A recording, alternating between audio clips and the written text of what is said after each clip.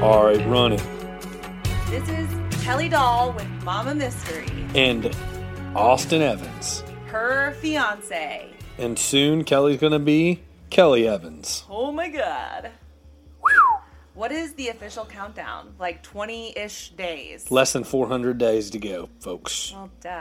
Well, duh. It's like 24 days, 25 days. I don't know. This is a question for Lexi, because Lexi's got all the countdowns. Anyways, we out here. So welcome back. I'm so glad you are here listening to the podcast, Mama Mystery, where we discuss all things true crime. Last time, I had Austin with me while we discussed the monster that is Casey Anthony. And today, we're going to discuss the monster that is Jodi Arias. Austin, do you know anything about Jodi Arias? I haven't heard anything about her, but my first question is she hot? Austin, Well, oh, jeez Louise. I had a friend that thought that Casey Anthony was hot, so show me a picture of her. Well, here's the deal. Jodi Arias was not bad looking, which is part of the reason this is such a big taste. I think if they're good looking, it's way more crazy because it's just like, whoa. You can just look at pictures of her. It's even crazier. I don't think she's that pretty. Like, she's not ugly, but she's not gorgeous either. I think she's got a really extreme. She's here she is in glasses looking kind of homely for the case, and then there she is looking decent, letting her hair down. And then if you dig a little deeper, you'll find completely naked pictures that we'll talk about later. How can we find those? Stop. You're so gross. But when they're like this, it is kind of it's just when they're there. Like, they make her look really angelic and like a little school teacher librarian for trial because they don't want to paint her as this murderous. I bet my friend that thinks Casey Anthony's hot would think she's hot. I'm gonna have to ask him. You know what? He probably does. What a trash ball. What a trash ball. If you're listening, you know who you are. If you're listening. You know who you are. Well, tell me about Jodi. Okay, so Jodi Arias was accused of killing her boyfriend, Travis Alexander. And this all happened back in 2008, but the court proceedings, the trial, all of that didn't finish until 2014. So this lasted a long time. So was she wandering the streets for that time or in a holding cell? She was in jail. Okay. Yeah, and I will get into all of the details. I have it all written out. You know me. You know how I do this. So I will just go ahead and get started. Are you ready? Take me back to 2007. Okay. It's June, actually, of 2008. Take me back to 2008. See, this is the problem. Right now, we're watching Monday Night Football. No, you said 2000. 2008 was when it happened, so I figured. 7. Yeah, because I figured the crime happened before it went to court. Okay, we're gonna really test Austin's listening skills because I don't have a whole lot. I got Monday Night Football on mute in the background. Saints are up 10-0. We're fine. Which means we're gonna get a lot of responses like this. Oh man. That's crazy. Life's crazy. Life's crazy. Life is crazy. All right, come on. Let's hear about it. So it's 2008, June of 08. Tell me about Jodi. Let's get started. Yes. It's June of 2008, and Mimi Hall was supposed to go on an incredible all-expenses trip to Cancun, Mexico. They were just friends, but Travis wanted it to be more. They were supposed to leave for this trip within 24 hours when Mimi couldn't get a hold of Travis. He wasn't answering his phone, which was really unusual. So she goes to his house, but he doesn't answer. So she calls a mutual friend, and this person and her boyfriend come over to help Mimi investigate. As they are searching around the house, they're knocking and knocking. Still, nobody answers. So they get in touch with someone who has the code to his garage. They go in, and as they enter the house, they begin to notice an odor. They make their way upstairs until they reach his bedroom door, and it's locked. So they go to his roommate's bedroom, and his roommate, Zach, answers. He was there the whole time. Didn't hear them banging on the door. Apparently, he was just watching a movie and didn't hear them. They ask him if he has seen or heard from Travis, and Zach says he hasn't seen Travis in almost a week. Zach goes back into his room, finds a spare key to Travis's room. They open the door to find complete horror. Blood everywhere. On the floors, smeared on the walls, on the blinds, on the ceiling. See, Zach's already a suspect because he didn't hear from him for a week. For a week. For a week. He's already a suspect, and right? Am I right? The place stinks. I still am wondering where Jody is. See, you do this. You hop right in, babe, and I don't know. Yeah, that's why you gotta listen. I'm listening. That's why you gotta listen. What did you do in school when teachers like read books to the entire class? I failed in school. No, I failed in school, so that's a horrible example. Keep going, babe. Well, I'm trying to tell you a story. I'm listening. Okay. Zach's a suspect already. You think Zach's a suspect? Okay. If you are at this point in the podcast right now and you think Zach is a suspect... Well, no, I would think Jodi Arias is a hold suspect on. because it's titled But if Jodi you Arias, think that Zach would be a suspect right now, then send Kelly a text and tell her that you're suspicious about Zach. And if you're not, then say no. Go ahead. Okay, whatever. So these friends peer into his bathroom where there's a giant pool of blood. And then So Mimi called her girlfriend and the boyfriend came with, right? So the boyfriend is the one doing the investigating. He looks into the shower and finds Travis laying dead on the floor of the shower. So they immediately call 911, and Detective Flores and Maricopa County Deputy Attorney Juan Martinez arrive at the home to investigate. They notice that there's blood everywhere, and they realize, based on Travis's appearance, that he's been there for a while because he had already begun to mummify, making it difficult to see any injuries right away. What happens when somebody mummifies? Ooh, here's the deal. You can actually Google pictures of this person. I don't want to do that. Yeah, I mean, I don't want to do that, but just tell me what happens when somebody mummifies. They turn awful colors, they swell. The pictures of him, he is unrecognizable. It's hard to even place a picture of what he looks like when they found him beside a picture of what he looked like when he was alive, because it looks like two totally different people. You looked at the pics? Yeah, I've seen them. I'm a little morbid like that, though. Yeah, like you're a that dirty stuff. Girl. That stuff doesn't bother me. Like death, gore, guts. Like that stuff just doesn't bother me. So I did see the pictures, and they are pretty atrocious. Oof. It's bad, but I mean, I've seen some shit in my life, so it just doesn't bother me. I guess. What's that movie where he goes, "I promise you, I have seen some shit," and he says it real intense? I don't know. Is it Anger Management? The guy that goes, "You gotta dunk that shit." Yeah. Yeah, it's in that movie. He goes, "I have seen." Anyways. Okay. Yeah, that's cool. funny. Anyway. So detectives note the blood on the sink, on the mirrors, on the wall, including a bloody palm print on the wall. Authorities scour the scene for evidence and find a .25 caliber casing. Authorities immediately turn to his roommate. Zach. Yep. This bug, I don't know if people can hear it when they're listening, but we're sitting outside, and it's like they just decided to come out. It's nature. It's okay. Nature. So neat. So authorities immediately turned to his roommate. How could you be in a house with a dead body for a week, noticing the smell and not realize something is amiss? They respond that they're just bachelors, and he brushed it off as dirty dishes or just something needing to be clean. But Austin, you've lived with guys. Are you guys really that disgusting? We're not that disgusting. That's why in the beginning of this you make fun of me, but Zach was the first suspect for sure. And actually, that is quite common. In the beginning, a lot of people did point the finger at Zach, and he had another roommate, Enrique. They pointed fingers at him because at this point, and I'll reach this later, but he and Jodi had been broken up for a year. And so according to the friends, they were broken up for a year. So yes, some friends, pointed the fingers at Zach, but some of the friends still pointed the finger at Jodi. Was this like an apartment and like he's the apartment next door? Is this like their roommates in the same place? No, this is like a house. They were sharing a house. Zach's for sure involved because you're talking about somebody who lives in the house and you haven't seen him a week and it stinks. Give me a break. I don't know. I mean, you lived with Tyson. If we're both clean people. Tyson in a while. Yeah, if I hadn't seen Tyson in a week or heard from him, and something started to stink. I mean, yeah, you would think you would at least you'd wake up and do something. This guy knows about. I don't care what ends up happening to Zach in the end. That guy's a suspect. Well, and here's the other thing, though. Travis, for his job, traveled a lot. So it probably wasn't unusual for Zach to just think, oh, Travis is probably gone on a business trip, and he locked his door because of privacy. And he has a raccoon dead in there. That's be normal. Okay. Well, anyway. Okay. Then, while police are inside scouring the apartment, they find a camera in the washing machine. The camera belonged to Travis. They tried to turn it on, but it was destroyed in the washer. Like a disposable camera? No, like a digital camera. Digital camera, okay. So whoever threw it in the washer wanted it to be destroyed. What an idiot place to destroy it. What an idiot place to destroy it. Yeah. And the fucking memory card was still in there and intact.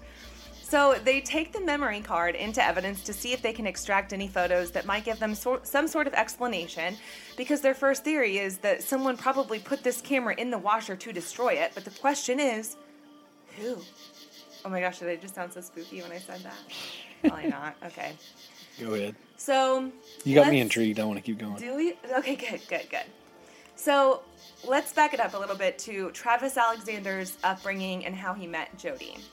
Travis Alexander had a really rough upbringing. He grew up poor in Southern California.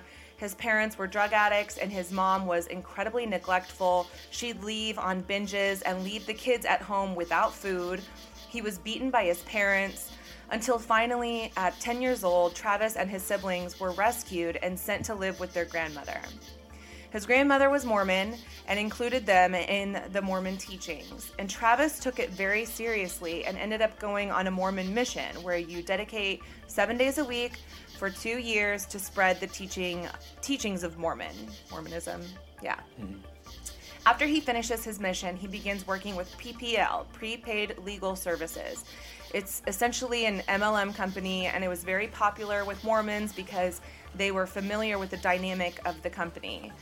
He joins and quickly becomes a rising star within the company. He becomes a motivational speaker, inspiring people, and eventually makes a very loyal group of friends. So then in 2004, Travis moves to Mesa, Arizona, where he continues to thrive. Mesa has one of the largest Mormon communities outside of Salt Lake City, Utah.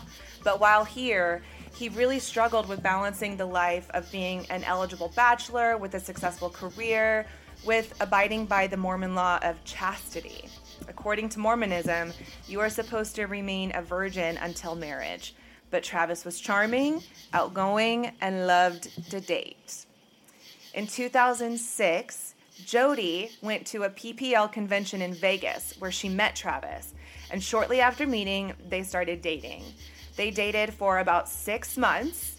Initially, Travis's friends were very impressed with Jodi and felt like she might be the one for Travis, but as time went on, her true colors began to show, and they began to realize there was something about Jodi that was just a little off. How old are these people? Dang it, I don't know. In their 20s. Google it real quick. You Google it. Okay. Here.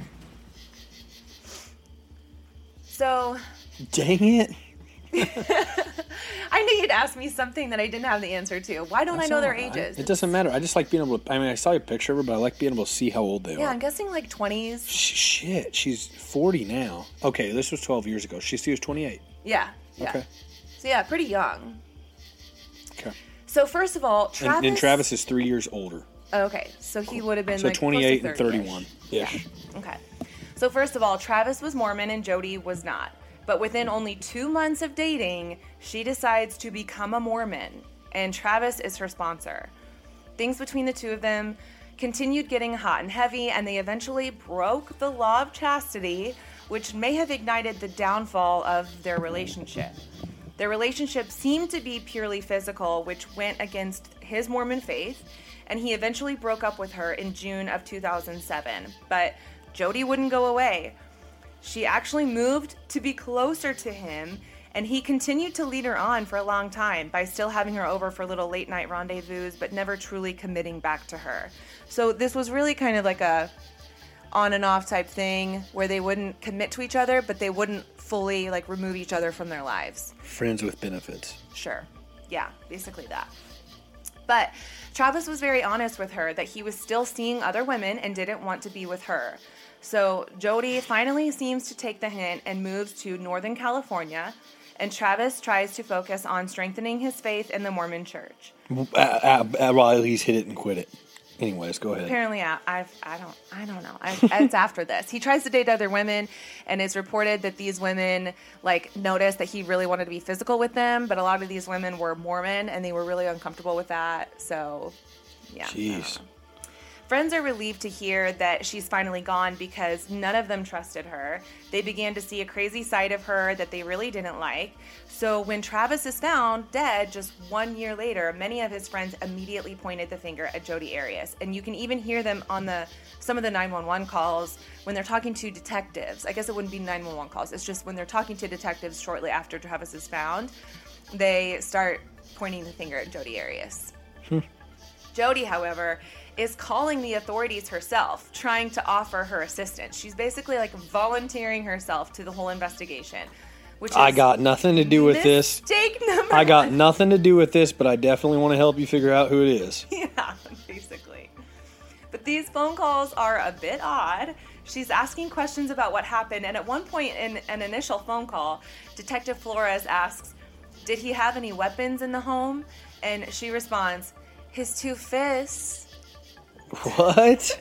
His 2 fists. Like, oh my gosh. seriously, you just found out that your ex-boyfriend was found dead, and you're calling authorities to let them know he was abusive? Like, that right there puts up so many flags. Yeah. I'm sure their ears were just, like, burning. So, let's see. It's odd enough that she's calling to get gruesome details about what happened and what weapons were used, if it was a gun or a knife. But then to make a comment like that, implying that Travis was an abusive person, is just really suspicious. So detectives start pressing Jody about her whereabouts during the time of Travis's death. Jody tells detectives that she had plans to go to a PPL convention in Salt Lake City, Utah, and that she was also planning on meeting a new love interest, Ryan Burns. Jody admits that her and Travis are on and off. However, she told detectives that she told Travis she was going to Arizona because she didn't want to make Travis jealous. According to Jody, she left Northern California on June 2nd, then goes to Southern California to visit friends, and finally arrived in Salt Lake City, Utah on June 5th, which would have been the day after Travis was killed. So Ryan Burns corroborates this story and says Jody arrived on June 5th around 11 a.m. and that she seemed happy and fine, but that her hair was a different color. He was used to seeing her with blonde hair, but now she has brown hair. And she also has some cuts on her fingers that she claims she got from bartending. So detectives are trying to piece together her story and find ways to place her in Mesa, Arizona at the time of Travis's death, but witnesses claim they saw her in Salt Lake City and Southern California, and nothing places her in Mesa until authorities are notified that the forensics labs have results from the memory card found in the camera in the washing machine. On July 15th, Detective Flores brings Jody in for questioning. Flores doesn't waste any time in letting her know that he knows exactly when Travis died and that he believes she has some answers. So first, he starts picking apart her road trip alibi.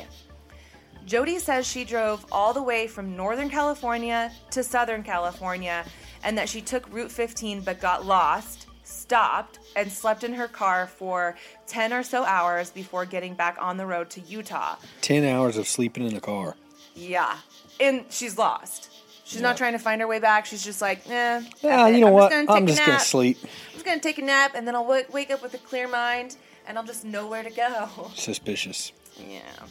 So if you're looking at a map, the trip from Northern California down to Southern California, over to Mesa, and up to Utah forms a big U. So first of all, going to... As in, you are guilty. So first of all, going to Southern California when you're on your way to Utah is way out of the way. But Jody also says her total driving time took about 48 hours. But Detective Flores points out that even if she slept in her car for a while and got lost before finally making it to Utah, there are still 18 hours unaccounted for. And those 18 hours happen to fall right within the time frame that he knows Travis was killed. She immediately starts denying that she was at his house. So he informs her that her blood was at the scene. Her hair was at the scene. Was it really, or did he start making this up? No, it's hers. Her palm print was at the scene. The bloody palm print on the wall was hers. How do they tie that stuff to somebody? You watch these shows. Like, do they already have... No, but do they already have... Like to find blood and match it to somebody, or prints, or hair, wouldn't you have to have that person's information in a system somewhere already? Yes, unless she already volunteered herself to come in and give fingerprints and DNA. That's one of the first things that they do when they bring you in for questioning. Whether I forget that. Okay. Yeah. That makes sense. It's one of the first things. So that's how they have their information, and then they just match it. Mm-hmm. Yeah. What a bonehead. You bonehead, Jody. What a bonehead. Cheese dick. Oh my God. I'm sorry, just calling her names. Go ahead. So she immediately tries to explain it all away. She says, well, her hair would be there because she was there all the time. So her hair would, of course, be at his house. But then he drops a bombshell, the pictures on the memory card. He tells Jodi, we have pictures of you on this camera. Do we need to show you these pictures? And she says, well, I mean, I am curious. Oh my gosh. So the pictures are of Travis naked in the shower. She laughs it off, saying Travis would never go for that. The pictures continue and are all time-stamped around 5:30 p.m. on June 4th. Then, even more telling, are pictures of a naked Jodi sprawled out on his bed. What? Even with this evidence, she tries to argue that she was not there. She says pictures can be altered and modified and that timestamps aren't accurate. So he comes back with the smoking gun, a picture of what appears to be Jodi's foot right next to Travis, bloody on the ground. So Travis is on the ground with blood like pouring off of his shoulder, and Jodi's foot is right next to him. Let me see if I can find this picture. I should have had it pulled up already. So the detective has had enough. He says that he knows she did this, but she still doesn't budge.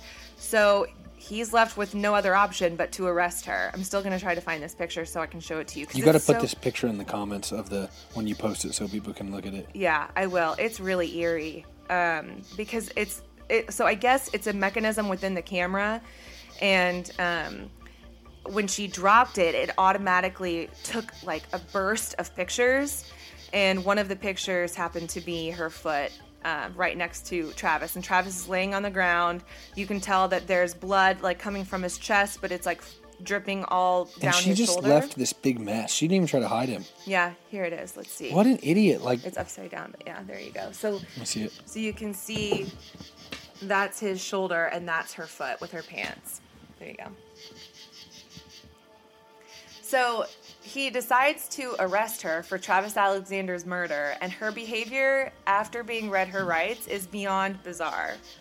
The first thing she says is, "This is a really trivial question, and it's going to reveal how shallow I am, but before they book me, can I clean myself up a little bit?"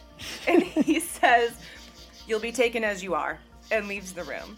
She's left in the room alone, and out of nowhere, she drops to the floor and does a headstand against the wall, like props herself up against the wall. Okay, I've heard you when talking about cases, talking about this lunatic that was doing headstands in the wall. Yes, in the room. Yeah. Hey, I gotta say about the photo, I don't see it at all, so I'm curious if anybody else will see it. Oh, maybe it's kind of too. But I'm looking at different ones. I don't see it at all.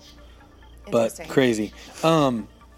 Yeah, you've told me about how there's some lunatic. This is her. Yes, this is her.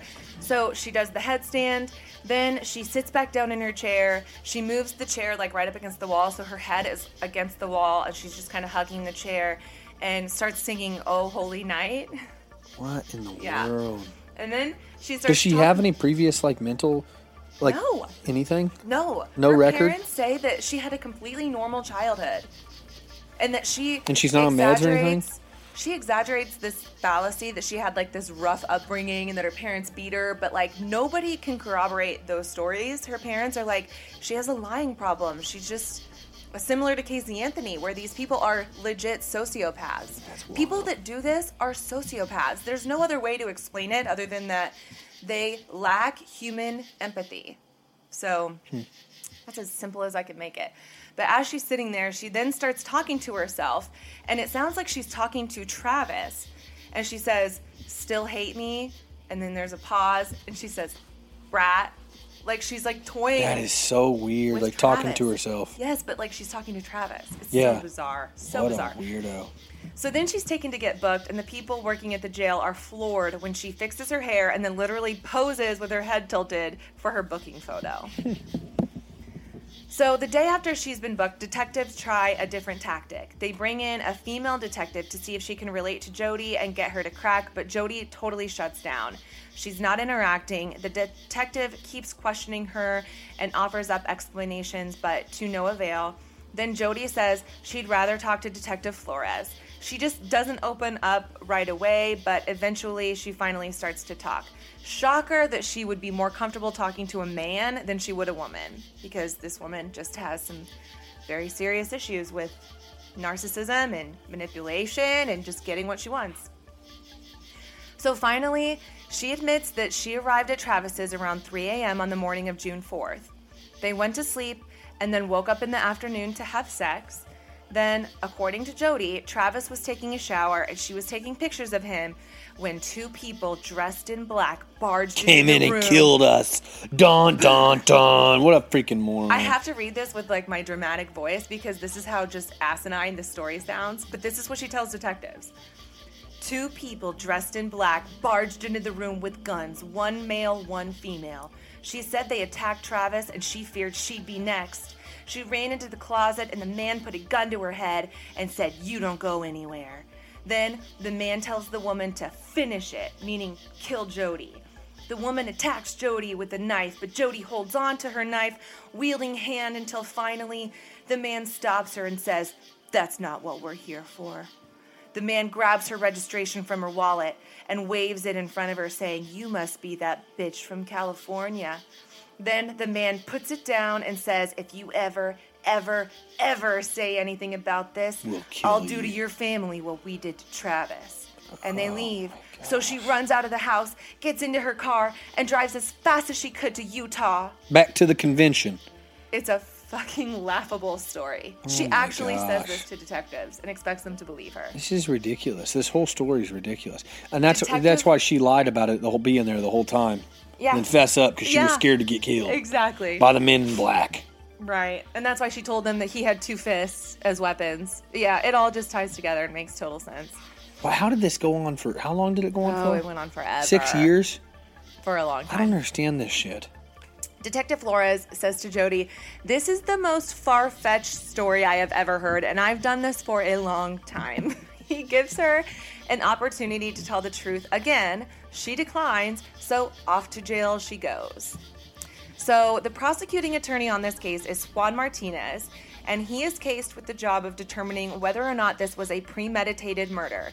In his mind, it was due to the fact that this crime was so savage. Travis was stabbed 27 times, shot in the head, and almost decapitated. So he makes the decision to try her for the death penalty. See, I don't understand that. Like, ugh. While awaiting trial, Jodi makes the fateful, arrogant, and narcissistic decision to do television interviews. She is a defense attorney's worst nightmare because she can't stay away from the limelight. She can't keep her mouth shut. She does multiple interviews for various stations and comes across as this sweet, carefree girl who just doesn't belong in jail. Jodi assigned a court-appointed lawyer, Kurt Nurmi, and he advises her to leave the media alone. He spends a ton of time preparing for this trial, canceling numerous vacations to work on her case, fielding daily phone calls from Jodi, which is highly unusual. Most criminals don't call their lawyers daily for updates on the case. How do these people pay? Like how is she paying? He's a court-appointed. Oh, okay. So this, I guess, would be like a pro bono case then. Got it. She even called him and asked if he would go check up on her cat. Like, she has Right. no other family, or I'm sure she has no friends, but like nobody else. Maybe somebody just needs to go remove the cat. She's not going to be seeing the cat for a long time. So The cat's gonna be dead, Oh my God, Austin! like Travis. Stop. Don't bring innocent animals into this. That cat did nothing. By the time she's out, So after finding issues with her intruder story, Kurt Nurmi says that Jodi completely abandons the intruder story, and now she claims that she was there, but that she killed him in self-defense. oh my gosh. Of course. Her story keeps changing. So in June of 2013, this would be, 5 years later, the trial finally begins. And this trial was huge. Tons of fandom surrounded this trial, with people traveling from out of state to try and get a seat in the gallery. Do they do that? Like just public can go? Yeah, like a ton of people did it for the Casey Anthony trial. You can do it for any trial, really. I mean, I would think most. That's I don't know of any that you really couldn't. I know sometimes trials aren't broadcast on television. So this one was like on CNN and national news and stuff? Yeah, Nancy Grace, all the big wigs. So Juan Martinez begins the opening arguments and wastes no time in placing the blame for Travis's murder on Jodi Arias and Jodi Arias alone. He presents Travis as a decent, well-liked Mormon man and then pinpoints the motive for his murder as revenge. He points out that Jodi received an email from Travis the week before his murder stating that he was going to Cancun, and Jodi knew she was not invited, so she knew he must be taking another girl, which caused her to snap. Now, the defense has a chance for rebuttal. They needed to convince the jury that there was more to this story. Jodi's defense paints a picture, one that juxtaposes the image of them on any social media or the image that Juan Martinez tried to paint, and begins to describe Jodi as Travis's dirty little secret and starts to put the victim on trial. Her story was that while Travis was in the shower and Jodi was taking pictures of Travis, she accidentally dropped his camera, which threw Travis into a rage. In an attempt to protect herself, knowing how abusive Travis has been in the past, she ends up killing Travis. Juan then decides to bring Mimi on the stand. Remember Mimi, the one who was supposed to go on the Cancun trip? Mm-hmm. They begin asking her about her relationship with Travis, and she details the stories Travis shared about his, quote, female stalker. She recalls how Travis told her about how Jodi showed up at his house late at night to slash his tires several times. She would sneak into his house through his doggy door and sleep on his couch without him knowing. Oh, that's a weirdo. She would also hack into his email and bank accounts. She was fucking psycho. Then the prosecution begins to pick her entire story apart with physical evidence. They point out all of Travis's injuries, and there are a ton. She lacks any defense wounds, while Travis has completely devastating injuries. Jodi had argued that she shot Travis, but that it didn't knock him out, so she grabbed a knife to finish him off. However... 27 times. Yeah, 27 times. That'll do it. However, the medical examiner points out that the bullet hole in his skull indicates the path the bullet would have taken through Travis's brain, and states that that type of injury would have been incapacitating. He would have been paralyzed immediately. Mm-hmm. Then the prosecution brings in an officer to the stand who had responded to a burglary call just 1 week prior to the killing of Travis. He responds to an elderly couple's home who reports that a CD player, DVD player, some cash, and a .25 caliber gun were missing from the home. As the officer is taking down their information, the couple's granddaughter walks in. And who do you think the granddaughter is? Jodi freaking Arias. And remember how they found that shell casing? It was a .25 caliber shell casing. So by the end of the prosecution's arguments, Jodi's character has all but been pretty much destroyed, and it was now the defense's turn to rebuild her character. So first, they brought in Jodi's ex-boyfriend of 4 years, Daryl Brewer. Now, Daryl is about 20 years her senior and does a good job of painting Jodi as a good person. He describes their relationship as a positive one, recalls how Jodi was with his son.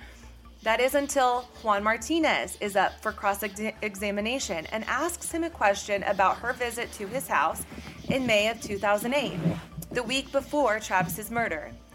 Juan points out that Jodi asked Daryl for a couple gas cans, which Juan pointed out was odd, considering that the trip to Utah would be littered with gas stations, eliminating the need for gas cans. But Juan believes he knows the reason for needing these cans. Do you think you know why? Mm-mm. Jodi borrowed these cans so she could get into the state of Arizona without having to fill out up the gas. Yes, without having to stop for gas, which would be tracked through financial transactions, right, and then on security cameras. So this allowed her to just drive in and out, which would prove that this was a calculated and premeditated murder. Mm-hmm. But the circus that is this trial is not over. Jodi begins to claim that Travis was sexually abusive and describes the time he forced himself on her right after her Mormon baptism. While she's describing how Travis sexually forced himself on her, Travis's sister and whole family is in the audience, rolling their eyes, shaking their heads. This has to be so incredibly awkward and painful for them. Then they start bringing up texts between the two of them where Travis is saying things like, quote, "You're going to rejoice in being my whore, whose sole purpose in life is to be mine, to have animal sex with." And she acts like she's totally humiliated by all of these texts and that she never wanted to participate in these acts. I hope there's no kids in the car, folks. Oh, yeah. No, surely not. Surely no one listens with kids in their car to the Killing Podcast. I mean, I would hope not. That's why I usually don't censor myself. If you have done that, you're already, then it was your problem. Oh, my God. So she then describes the names he calls her, and they're basically chipping away at his character, proving that their relationship was toxic, emotionally abusive, and just completely unhealthy. But then the defense brings up a completely shocking story that Jodi once walked in on Travis masturbating to an image of a young boy. It's like they just cannot get enough. Like they have to completely destroy his character, his reputation. It just goes to show you what lengths people will go to save their own face. Mm-hmm. Just like Casey Anthony throwing her own dad under the bus and painting him out to be this pedophile. It's no different. Like, people are crazy. Mm-hmm. It blows my mind. There is nothing worse you can do than accuse someone of being a pedophile. And of course, there was no proof of this accusation. So I want to make it very clear, no child pornography was ever found on his computer. No other witnesses ever corroborated this story. So I don't believe it. I don't believe it for a second. And I hope nobody does, because that's just horrible. But the defense is prepared to go toe-to-toe with Jodi. And they bring out a highly anticipated audio recording. I think I meant to say the prosecuting attorney is prepared to go toe-to-toe with Jodi. And they bring out a highly anticipated audio recording that was retrieved from Jodi's lost cell phone. She claimed she lost this phone, but it was eventually found by a family member after Jodi went to jail. And some of the recorded conversations were incredibly graphic. Members of both Jodi's and Travis's families are in the gallery, and the judge explicitly states they are not allowed to have any type of reaction to this recording. During one of the phone calls, they're essentially having phone sex, and Travis is describing things that he wants to do to her, things that do sound abusive and a little like BDSM. Isn't that the right initials, BDSM? I don't know what it stands for, but bondage. Something like that. It's crazy. Bondage stuff, destroying sex mechanisms. Oh, okay. I have no idea. idea. I did. I don't know. I have no clue. Well, I'm not going to Google it right now, but now. People probably already know where I'm going with this. But Jodi is on the other end saying things like, "That is so debasing. I like it." So she's like totally playing into these phone conversations, and why she chose to record them, I have no idea. Why would she record these? She was the one that recorded these. Travis had no idea, I assume, at least. To listen to it later, maybe? I guess. But it totally did her in, and here she is on the phone, actively participating in this conversations, to the point where she even has an orgasm over the phone, and everyone in the courtroom had to listen to it. It was so voyeuristic, awkward. Can you imagine, like, the uncomfortable, oh God, it would be awful. And then having to just, like, stare at her on the stand, like, this is you. And then get back into the conversation. Moment. Right on. Let's keep talking. So anyway, back to the stabbing. So Jodi ended up being on the stand for 18 days before the defense finally rests. After 4 months, the case is in the hands of 12 jurors. So it is now in the hands of the jury to decide Jodi's ultimate fate. The prosecuting attorney wants them to find Jodi guilty of first-degree murder, while her defense urges them to find her guilty of a lesser charge of manslaughter, because she's already admitted she has killed Travis, but the sentences that these carry are very different. How is that even considered manslaughter? Manslaughter is an accident, I thought. Yeah, I thought manslaughter was like, oh shit, I ran over somebody on accident. Self-defense. So she's claiming she killed him in self-defense, which would warrant the manslaughter charge. But so does you've told me on the Casey Anthony when the whole jury has to agree whether they're guilty or not guilty. Does the whole jury have to agree on what she's going to get charged? Yeah, but here's the thing. A first-degree murder charge, so in the case of Casey Anthony, the prosecuting attorney was going for the first-degree murder charge. But that carries a ton of lesser charges with it. So the jury could have said, We don't believe she's guilty of first-degree murder, but we do think she's guilty of manslaughter or second degree or something under that. But they didn't something give in that realm, option. and they didn't. They didn't find her guilty of anything, which is another reason that case is so mind-boggling. And I remember now I didn't get a chance to say that in that podcast, but that's another reason it's so mind-boggling, because the jurors, while they maybe didn't agree she was guilty of first-degree murder, they could have come back and said she was guilty of something. How Right. do they just Let her go all completely. believe she's not guilty of anything? So now this one, they're giving him an option. So surely nobody's going to say she admitted she killed him. Yeah. So So now that's not it's- an option. So now it's So now it's, are you guilty of manslaughter or first-degree murder? got it. Okay. So they deliberated for days. Finally, after 4 whole days of deliberation, they reach a verdict. They find her guilty of What is deliberation? where they all are in a deliberation room. They're like quarantined into this room, or sequestered, whatever you want to say, into this room, and they all have Sequester, deliberation. I have no idea what any of these words mean. to say, "Oh, you're so cute." What is this going on though?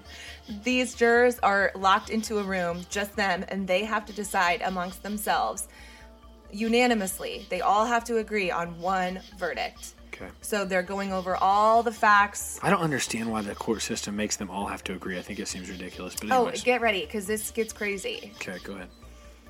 So they find her guilty of first-degree murder. Let's see, where was I? There's a bug flying in my face.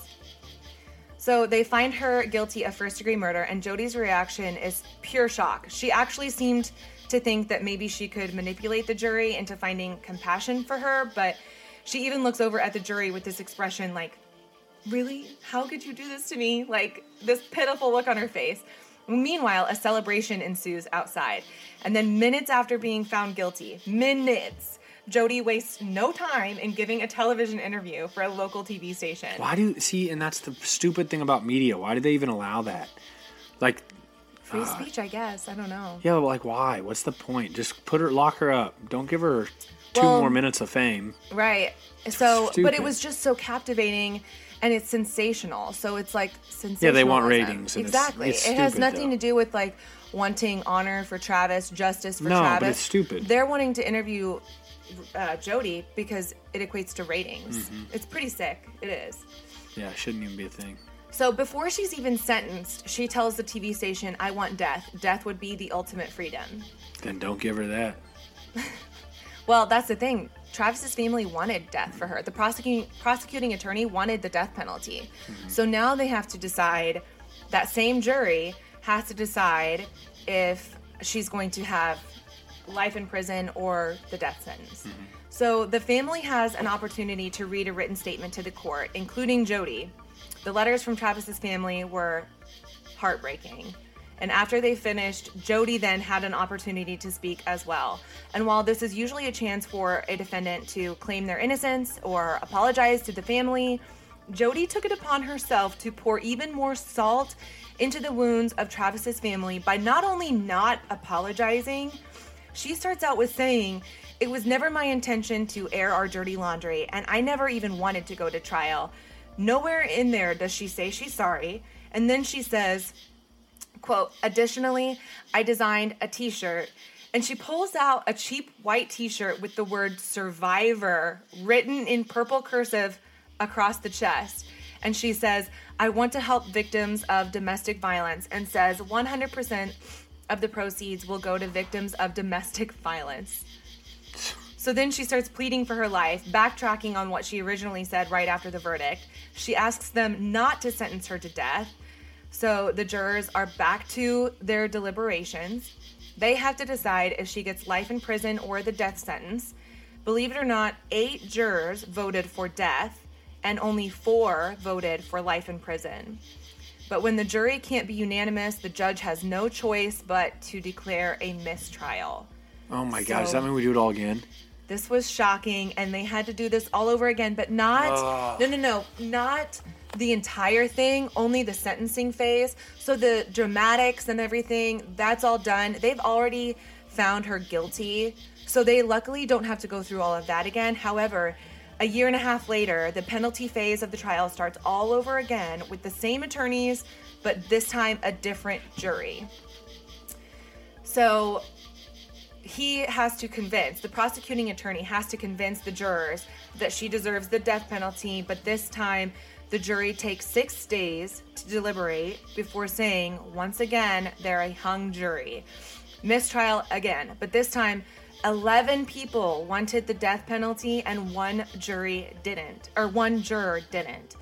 So that's it. The DA only gets 2 chances to try a defendant for death, so she automatically gets life in prison, and the judge decides that she gets no chance of parole. So she literally, like, skated by the skin of her teeth, not getting the death penalty. One person. Which is just probably one person's belief that it shouldn't happen. Exactly. Which it was is fine, probably whatever people have. I don't know everybody's belief on that, but yeah. And that is what it is. The sad thing is that Travis's family had to go through this, and it was just, they were dragged through the mud through this entire trial, having to lose a loved one who was like the pillar of strength in their family. Their parents were pieces of shit, so they really kind of leaned on Travis to be that pillar. And then to have to go through all of this, and the pictures of him that were displayed at trial, and then mistrial after mistrial, and now she just gets to rot in prison. But that's where she belongs. What prison is she at? I think it's somewhere in Mesa. I think it's in Mesa. The crime happened in Mesa, Arizona, so it's probably in Arizona. Gotcha. So yeah, that's that, and I'm sure there are many, many more interviews that she's done since she's been in prison, because she just cannot stay away from the limelight. She actually entered herself into talent contests, singing at her local jail. She even won a talent contest for her angelic rendition of Oh Holy Night. It's just crazy. I guess she's a sociopath. Total sociopath. That's wild. Yep. Criminals, it's mind-blowing how stupid criminals are. Mm-hmm. I was listening to a guy the other day talk. He was FBI talking about white-collar crime. Yeah. And he chases white-collar crime. And he said, honestly, I can't remember the percentage. Something like 90% of the people would get away with it if they didn't get greedy and keep going and keep going. Mm-hmm. But they go too long and they're stupid. He said, he ultimately said this: the criminals who get caught are always stupid. Mm-hmm. Because there's a level of intelligence to a criminal that does, I don't know what I'm trying to say. Yeah. But the ones that get caught are the idiots. And it's like, these ones that kill, I mean, not that there's a smart way to kill, but gosh, like, could you be any stupider? The way this chick did it, all the lies, the storytelling, so much evidence, you lose all your credibility. She literally, okay, Zach, what's the story on him? So Where's he really at had through all nothing this? to do with it. But see, I think that's really, really, really very suspicious. Like, you had to have known. Like, I almost think that guy is, I don't want to say guilty, but slightly guilty by association, in that he was a, what's it called when you're a, like an accomplice? Not like an accomplice. Like maybe it's an accomplice. Like, you're in on it, and so, you just know of it. Yeah. Like, damn it, now I'm an accomplice because I know about it. Why did you do this to me? Like, how did? No, though. I mean, you have to think, like, they're living in this house together, and I know you are an exception because you're a clean guy, but a lot of guys are gross. I remember living in the dorms, and like the female side of the dorm smelled a lot different than the guy side of the dorm. There's just still too much suspicion. Like, I understand. I think anybody, I don't care, you guy, male, female, if you live with somebody and they disappear off the face of the planet for a full week. I'm not even talking about the smell or anything. Mm-hmm. I'm talking about disappearing with no warning for a week. Yeah, you just have That's it right there. Like, that's it. And how do you not hear people banging on the doors trying to get in, and you're like, oh, I was just inside watching a movie? Yeah, all that's suspicious. So, like, that dude, I don't know. He's an accessory. Maybe that's what I was trying to say. Maybe that's what you were thinking. Like, he's some type of an accessory, in my opinion. I don't know. I know that's bold. Like, maybe he wasn't home. I don't know. That's weird. I mean, the way that it was explained in all of the things I read and watched was that, Travis traveled a lot, and so it was a guess that maybe, Travis was traveling, and that explained his absence, and that he maybe left some dirty dishes or trash just hadn't been taken out, and that could account for the smell. However, that part I have a really, really hard time with, because if he was sitting in that shower for a week, looking like he looked. Yeah. So see, I had to read. Okay, I said a little bit ago, I don't even talk about the smell. But yeah, the smell is not just like dishes or like No, it's not this like is- that. It and would this be is a stinking whole up your human whole body. and it would be going through the AC vents. Yeah. I mean, there's just too much that I mean, points they at Zach said- having to know. They said they noticed it the second they walked in. Have the you looked house. him up? Like, where's he at? I don't know. I didn't look him up because nothing ever came of it. Yeah, like, it doesn't matter, but- they released him as like a person of interest. Like they didn't think anything was suspicious with That's that. so sketchy. It is weird. I mean, because like you have to think a human body, that's pretty big. That's not just like a dead cat or a dead mouse. This is crazy. But one time I was sitting on a couch and I started to get like a whiff of something that just smelled really bad, and I like couldn't figure out where it was coming from. So I thought, well, shoot, maybe it's me. So I went and took a shower, come back, and it's still around. I'm like searching all over. I'm like, is there dead food? Like, what is this smell? I lift up the couch, and there was a dead mouse under the couch. So that's like A dead mouse that is teeny tiny let off that much smell. And you're Yeah. telling me a human body that's been decomposing in a shower for days? going through air conditioning vents. Yes, and drainage. And you haven't heard from a and there's person, blood and you all over the haven't room. heard from a person in a week. And you had this spare key the whole time. You didn't think to like maybe knock on the door and be like, "Hey, Travis, are you in there? Call Travis. Hey." That's I what haven't I'm heard from saying. him That's for too days. suspicious. It is If really you weird. listened to this far and you think that's something suspicious, I want you to tell Kelly, and I'm gonna have Kelly tell me because I'm intrigued. Yeah, If other people think it, definitely weird. anyways. Well, I want to thank you guys so much for listening. I do apologize if you can hear the cicadas in the background. I imagine that might be annoying. I guess we'll find out when I listen to this back. But if it is annoying, then I promise next time we'll just do it inside. Bust a learn. Subscribe. Yeah, subscribe, review, Rate. share, do all the Yeah, things. do a 5-star review if you enjoy it. Yeah, if you like it. If you don't like it, Don't listen Don't anymore. say anything. Yeah, just stay out if you of don't this. like it, you probably didn't make it this far. Yeah, but I think rating helps Kelly's podcast a lot. Helps Mama Mystery climb the charts, get some eyeballs. So share it with a friend, rate it, and we'll see you later. Thank you so much. Stay safe, stay vigilant, And stay sexy. alive. Okay. Right Bye.